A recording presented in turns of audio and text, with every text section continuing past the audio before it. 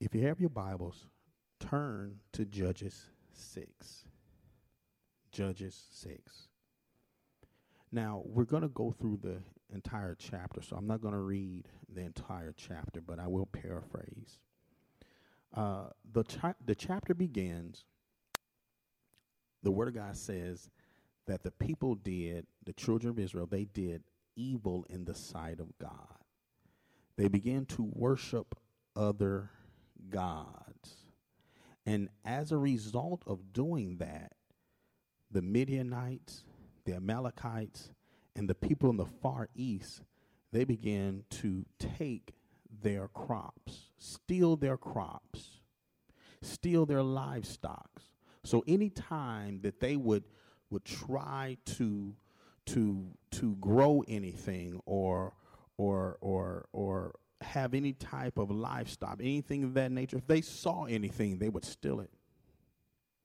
Well, as a result of that, the people became impoverished. They were in poverty. Why? Because these enemies came and took all of their food, their source of income, their way of living.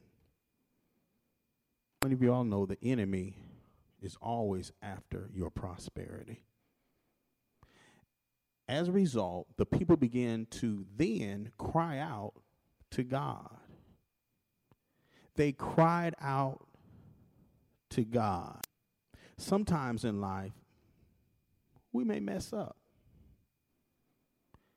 And it's amazing when we mess up or when things get tough, we know how to cry out to God. We know how to find God. We know how to go to church. We know how to call Big Ma, Grandma, and anybody else. We know how to, we'll even contact the neighbor down the street if we believe that they're close to God. So anyway, and that's a good thing. That's a good thing. And so anyway, the Word of God says he heard them, and so he sent them a prophet to tell the people why these things happened. Now, why would you think that God would do that? God is interested in your prosperity. If the enemy is stealing from you, God always wants to show you how he's stealing from you. Why? So you can make an intelligent decision to stop doing those things. So God sends a prophet to them and tell them that, you know, God delivered you from from Egypt and all these different things, but you turned away from God and began to worship idols. All right. Now, so God sends them a prophet. Now, once again, God heard their call, heard their cry. He heard their cry. If you have your Bibles, quickly, let's turn to Romans chapter 8, verse 19. And it reads, "For the earnest expectation of the creature, the people, or the creation, waileth for the manifestation of the sons of God." Or some versions may say, revealing of the sons of God. What is this scripture saying? The creation, people, they are with expectation. They're looking for, they're hoping for. They want someone to help them. I gave the example. When people get in trouble, they'll find you if they know that you're and believe that you are walking with God. And that's good. They're looking for. They are looking for. And let me share this with you. In times that we're living in now, a lot of people are looking for the manifestation of the sons of God. They are looking for someone that's going to tell them, show them how to get out of their situation. Why? Because the enemy is stealing from them, and they don't know how, and they don't know why. Church, it's time for us to be the light. We must be the light. In Judges chapter 6, verse 11, we're introduced to Gideon. And it starts out with the angel of the Lord basically sitting under the tree of Gideon's father's land, and Gideon is actually in the wine press beating the wheat or thrashing the wheat. Threshing the wheat. He's hiding. He's hiding. In fact, earlier the scripture says the people were so afraid of the Midianites, the Amalekites, and the people from the far east that they were hiding in caves. So Gideon was just like them. He was hiding. Why? Because he didn't want any of these people, these foreigners, these enemies to take his food. That was a tough situation. But the angel calls Gideon. He calls him a man of valor, the mighty man of valor. Gideon replies, well, if I'm all of this what you say, tell me this. Why has the God of our forefathers, why has he allowed these things to happen to us? You know, I hear the great stories of our forefathers saying that how they delivered us from the children of Israel, from Egypt and all these different things, but I don't see him. What's going on? The angel replies, and let me say this, let me make this note. Gideon at this time does not know that it's an angel. He thinks it's a regular man. So the angel tells Gideon, you go in your own strength. Now, this is key.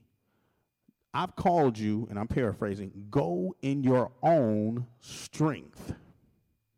You deliver the children of Israel in your own strength.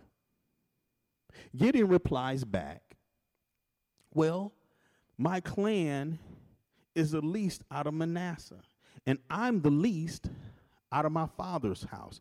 Can I share this with you all? He was perfect for God. If you notice, God is not looking for the best suited to do the job. He's looking for the foolishness of this world to confound the wise. He's looking for that person who look like they are nobody. They've messed up so bad in their lives. He's looking for you. He's looking for me to do the very opposite. Why? So he can be glorified. So he can be glorified. So his name can reign on the earth. Gideon was perfect. All right. So he's given this excuse to the angel why he's not qualified. Can I share something with you? Every mighty man or woman of God that God has used, they were never qualified.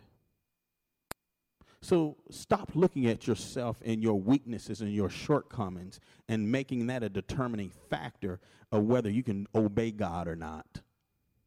Do what God has called you to do. He knows about your education.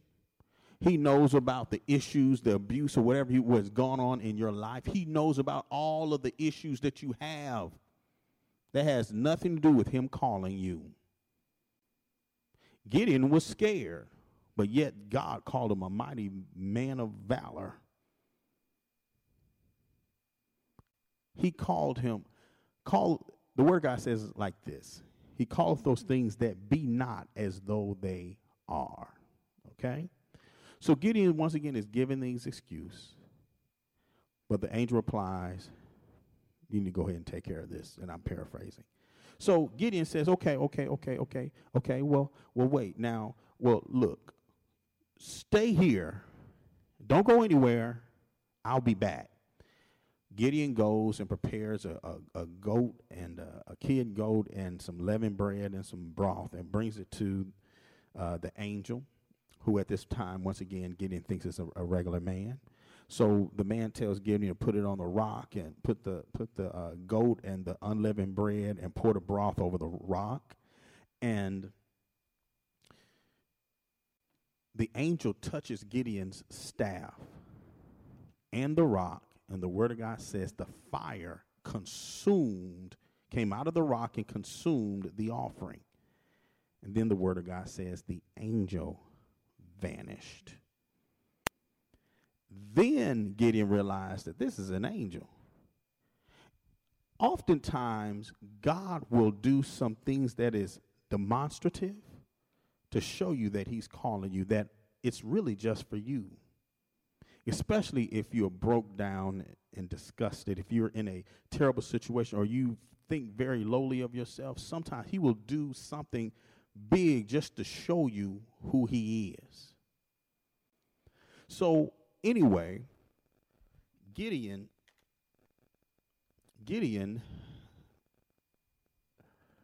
goes and he's thinking about these things, and while he's meditating on what just happened, God tells him, God knows how to deal with our mind because he knows what we're thinking. He says, man, look, I'm going to be with you. Peace. I'm going to be with you. You're going to be all right. I'm going to be all right. You're not going to die. You're going to be all right. And so Gideon builds an altar. And but later on that night, now let me share this. At this point, everything is private. Everything is private. But God now is ready to make him public. So he gives him an instruction. He gives him the instruction to go to your father's house and throw down that and destroy that Baal, idol of Baal, that shrine of Baal, if you will. And then go out through the city and tear down those Asherah poles and tear down all of the foreign gods. Problem. That means Gideon has to go against his own house. The word of God says that Gideon was afraid, so he obeyed the commandment of the Lord, but he did it by night, him and 10 servants, but they did the job. He did it scared. Now, let me say this with you. Once again, he was going public. Once you go public and you obey God, it doesn't matter how you feel. God will cause people to come alongside you and to defend you and to help you in the thing that God has called you to do. I'm reminded of Moses when God was calling him to lead the people during the burning bush experience. He told them that I'm sending Aaron your way to help you. He will always send some help or give you some help. All right. So the word of God says that once again, him and the 10 servants, they destroyed all these idols during the night. Then the word of God says that the people got up that morning, and they noticed all of these idols were destroyed. And so they began to inquire, who did this? Gideon's name came up. So they asked Gideon's father, they said, hey, man, bring Gideon to us because we're going to kill him. Because he destroyed all of the idols. Now, Gideon's father then says, and then let me say this. That gives you an idea of how strong the idol worship was during that time. Okay? So his father says, well, if Baal is Baal, and I'm paraphrasing, let Baal handle him. Baal doesn't need your help. And they began to call him Jabal, which means Baal will contend with Gideon. And so Gideon's father basically, I know it's God, defends him and gives this wisdom, and they accepted it as true. He went public. Now everyone knows that Gideon destroyed the idols. He made a stand for God. Now, because he did this in his own strength, yes, he was afraid, but he still did it in his own strength as the angel told him to do. Now Gideon gives a call out. The word of God says that he was clothed with the anointing of God. Gideon calls out to the other tribes, to the other people. And you know what? Because the anointing of God was on him. Why? Because he went public in his own strength. The people came. Yes, we know in the next chapter it talks about like 30,000 people, but they came, but they still answered the call of God. And right now we're just sticking at chapter 6. This message is called the call. The call. When God has called you to do something, there's a time that he will deal with you about that calling. It's just you and God. He's trying to prepare you. He's trying to convince you. He's trying to reveal himself in a way where you know beyond a shadow of a doubt, this is God calling me. This is God calling you. You're never without excuse.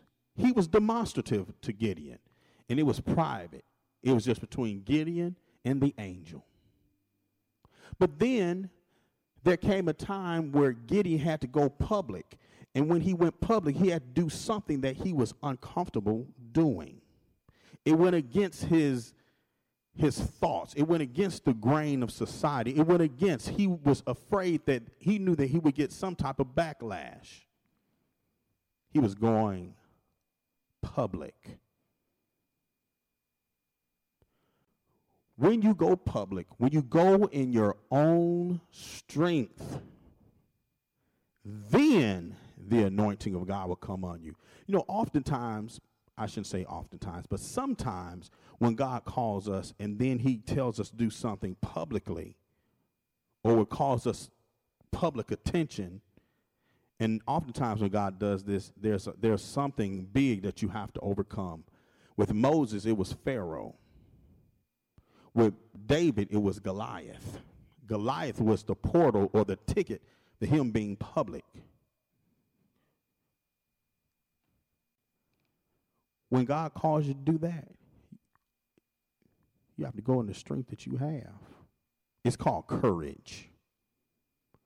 When you go in the strength that you have, then God will anoint you. He will anoint you at that point.